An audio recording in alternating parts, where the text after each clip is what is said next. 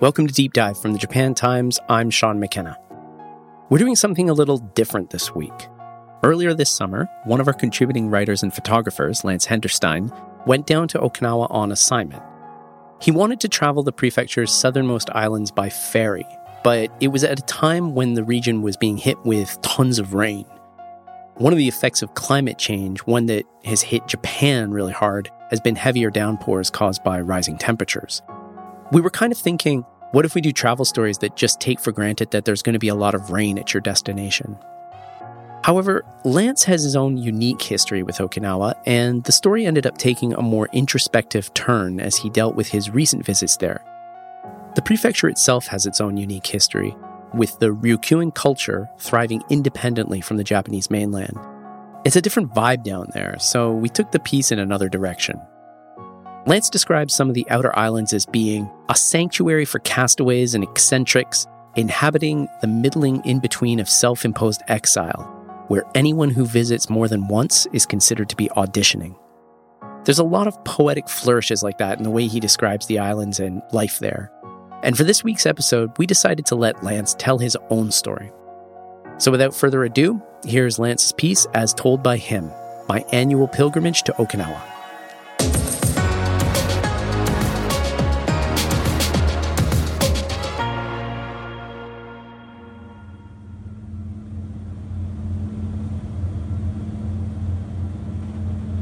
My legs were burning.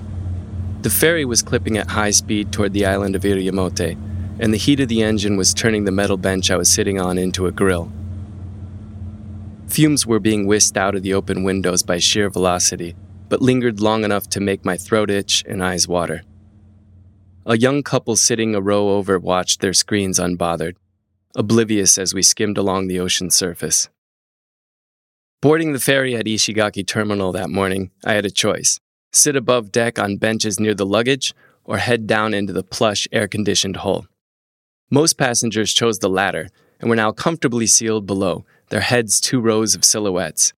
I was seated above in a tin shack strapped to the top of a diesel engine. Comfort wasn't a priority. I'd come to Okinawa to travel by ferry during the height of rainy season. We're taught to despise the rain when we travel, to see it as a negative. Rain, it said, ruins a day, a trip, a wedding, a season. But if we travel to make memories, indelible memories in whatever form they come, rain can enhance a journey with mood and character. The smaller, faster ferries that run between the Yaeyama Islands aren't pleasure boats.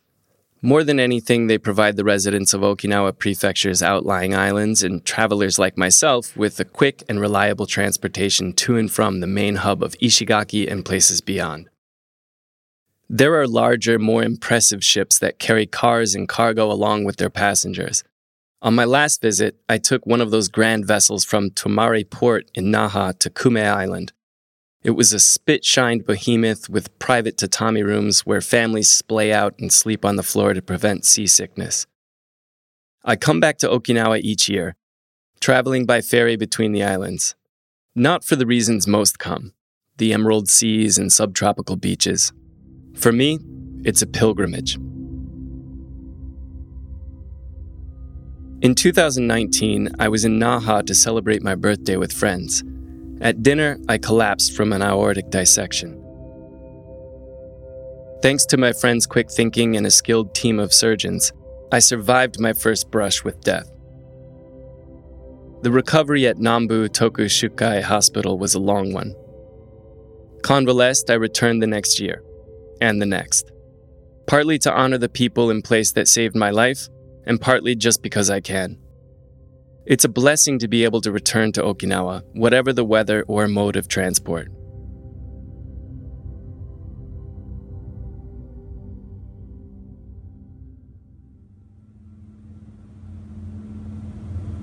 About halfway to Iriomote, the heat and fumes of the ferry engine became too much. I stood and teetered to the rear of the vessel. In the open air, the sea mist swirled, coating everything with brine.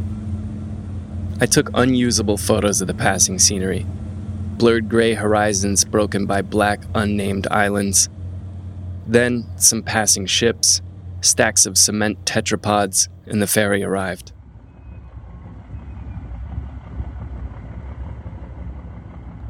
I'd been here once before. My friend Aoi Suzuki and her family run Takemori Inn, one of the few hotels here.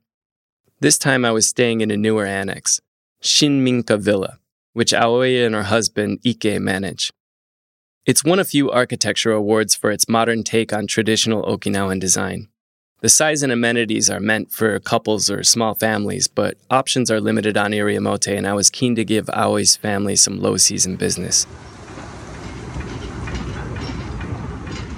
The ferry arrived at Taketomi Port well before the 3 p.m. self-check-in. I decided to walk from the terminal to a nearby cafe called Kocha no Mise Hanazumi. The skies were darkening and drizzling rain, but I figured I could get there before it really came down.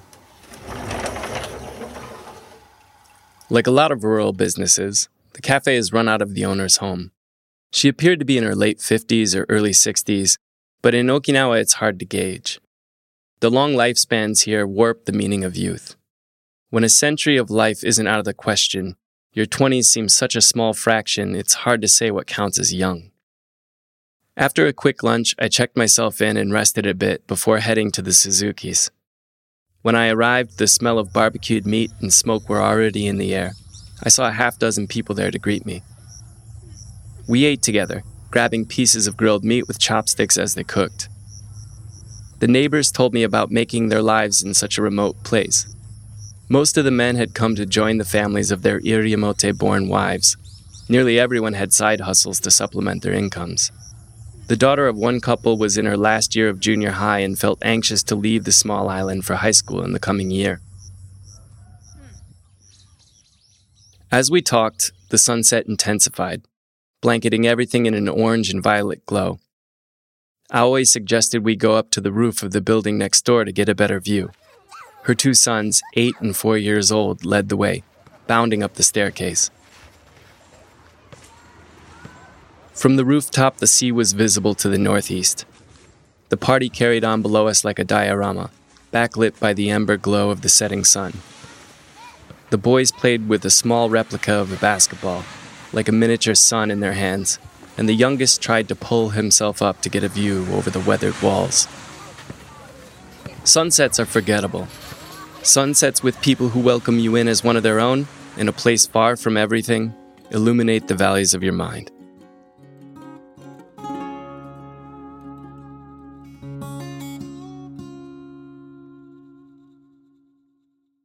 The next morning, the rain returned. A typhonic rain that fell like heavy blows upon tiny Iriomote. The heavens would pause to catch their breath only to spill over once again, each round heavier than the last. I stood looking out through slatted blinds at the battered palm trees. A box turtle trundled across the green expanse of the lawn. Held captive by the elements, I was reminded of a Ray Bradbury story in which humanity has colonized a rainy, fictional Venus.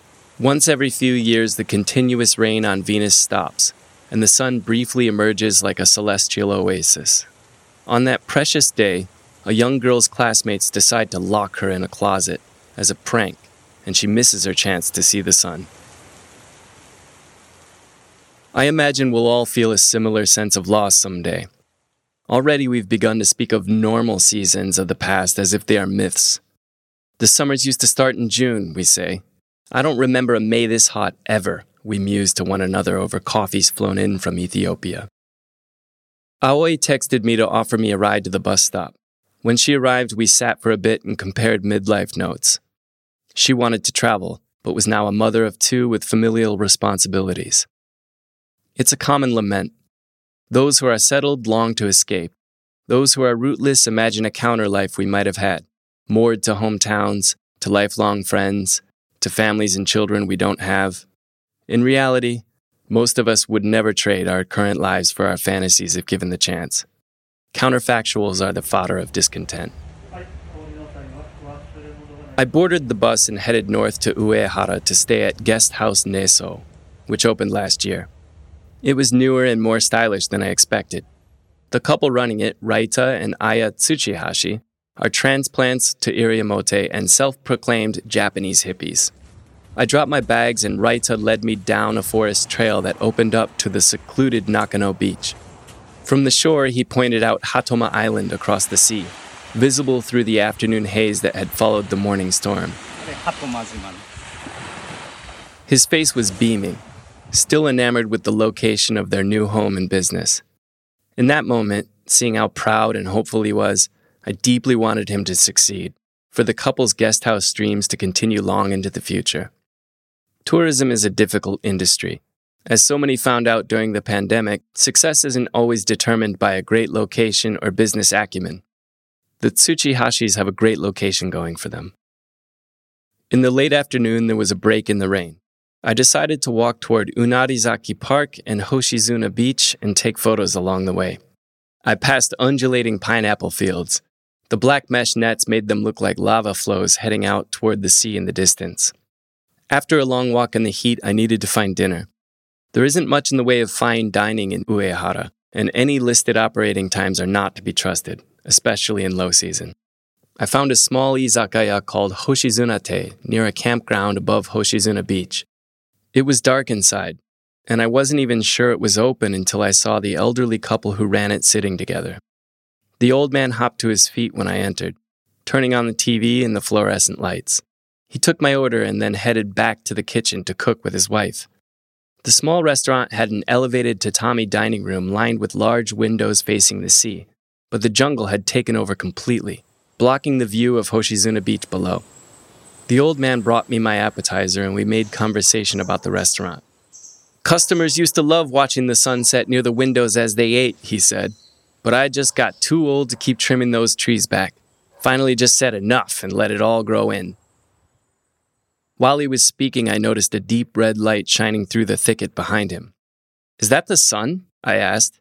I hadn't expected any visibility with all the haze. "Yep, and today should be a beautiful one after the storm." He looked outside. "If you run, you can catch it. Leave your things. You better hurry. Run." I grabbed my camera and bolted from the restaurant, running towards the beach down the overgrown pathway. Near the bottom, an amber-red light filled the sky, followed by a quick dimming, and I knew before I had arrived that I had missed it. On the beach, I caught my breath and imagined the crimson sun, now completely submerged behind the horizon. I took a moment to look at the rock formations jutting from the sea before heading back to the restaurant. Walking back to the guest house, it was dark, an inky, rural darkness you forget about living in urban areas. I used my phone to light the way and felt citified, jumpy about the teeming wildlife flying and scurrying through the beam of light. Salamanders were scaffolding the illuminated face of a flickering vending machine as I walked by. A good rule of thumb at night on Iriomote is, if you think you see something, it's probably something. And if you feel something, it's definitely something. The island is about 90% mangrove forest, with just over 2,000 residents living along the coast.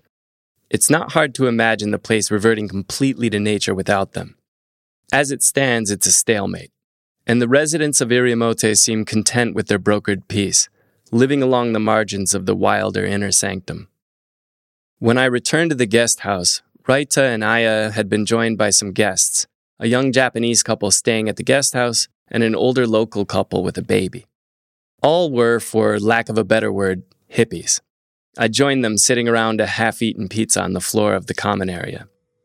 Before long, Aya had brought out her collection of crystal prayer bowls, running a mallet around the edges to create tones in varied keys. Not to be outdone, Raita went to get a didgeridoo. Iriomote is a sanctuary for castaways and eccentrics. Other than the toddling baby, no one in the room was born on the island. Anyone who comes more than once is considered auditioning. Even the outsiders who move here are thought of as temporary until proven otherwise, émigrés inhabiting the middling in-between of self-imposed exile. Raita finished playing. After the vibration faded out, one of the two women from Nagano broke the silence by asking me why I had come to Iriomote again. "Honestly, I don't know," I answered, not wanting to spoil the mood with my story of a broken heart. The father of the child spoke without looking up, as if sharing some irrefutable fact. "You were fated to come here. Can't fight it." That night, I was awoken at around 3 a.m. by a symphony of frogs. I went to the window and opened it to get a better listen and decided to record it. A chorus of thousands of frogs oscillated in my ears, mirroring the drone of the instruments earlier. I imagined Raita as an amphibious didgeridoo conductor in the middle of a frog orchestra in the jungle. It was late.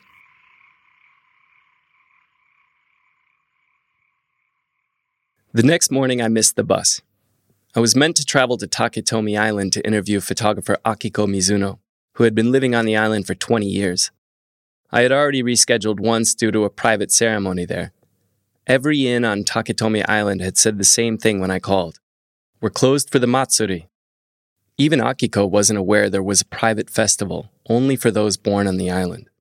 I would have to go back to Ishigaki for the night and visit Taketomi Island the next day. Aya gave me a ride to the port in Uehara. That evening in Ishigaki, without a plan and dodging intermittent sun showers, I decided to have dinner at a traditional izakaya called paikaji. I took a seat at the counter and ordered an assortment of Okinawan standards: deep-fried gurukun, shimadofu, umiburo, and an Orion beer. An older man sitting 2 seats down got my attention and complimented my camera. Older guys tend to be into the gear, but he just wanted an in to talk. Realizing I could speak Japanese, he moved a chair closer and began showing me pictures of his sojourns around the world.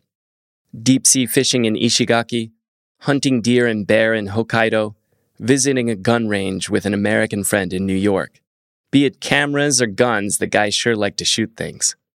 His face wore the palsied signs of a stroke, accentuated by the fact that he was now very drunk.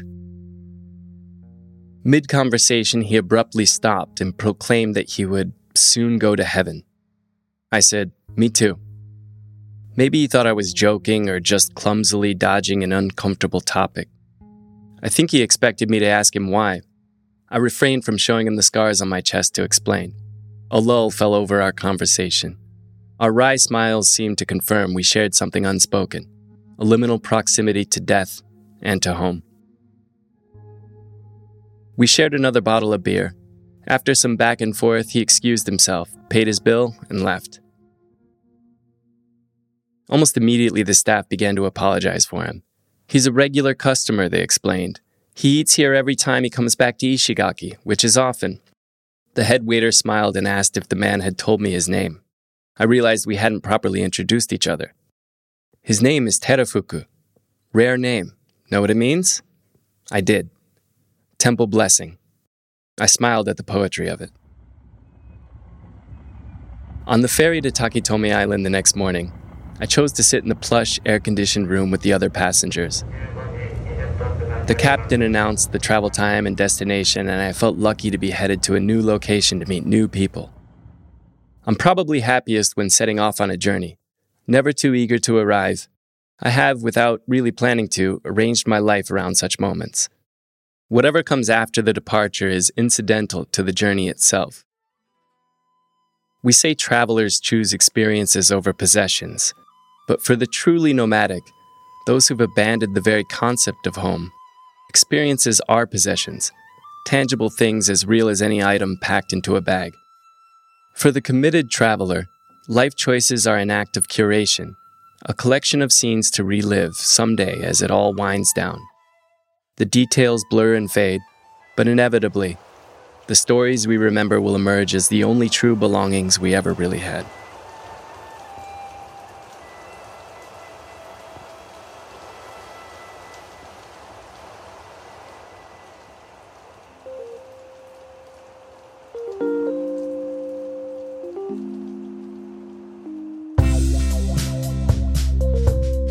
My thanks to Lance Henderstein for sharing his story with us on Deep Dive.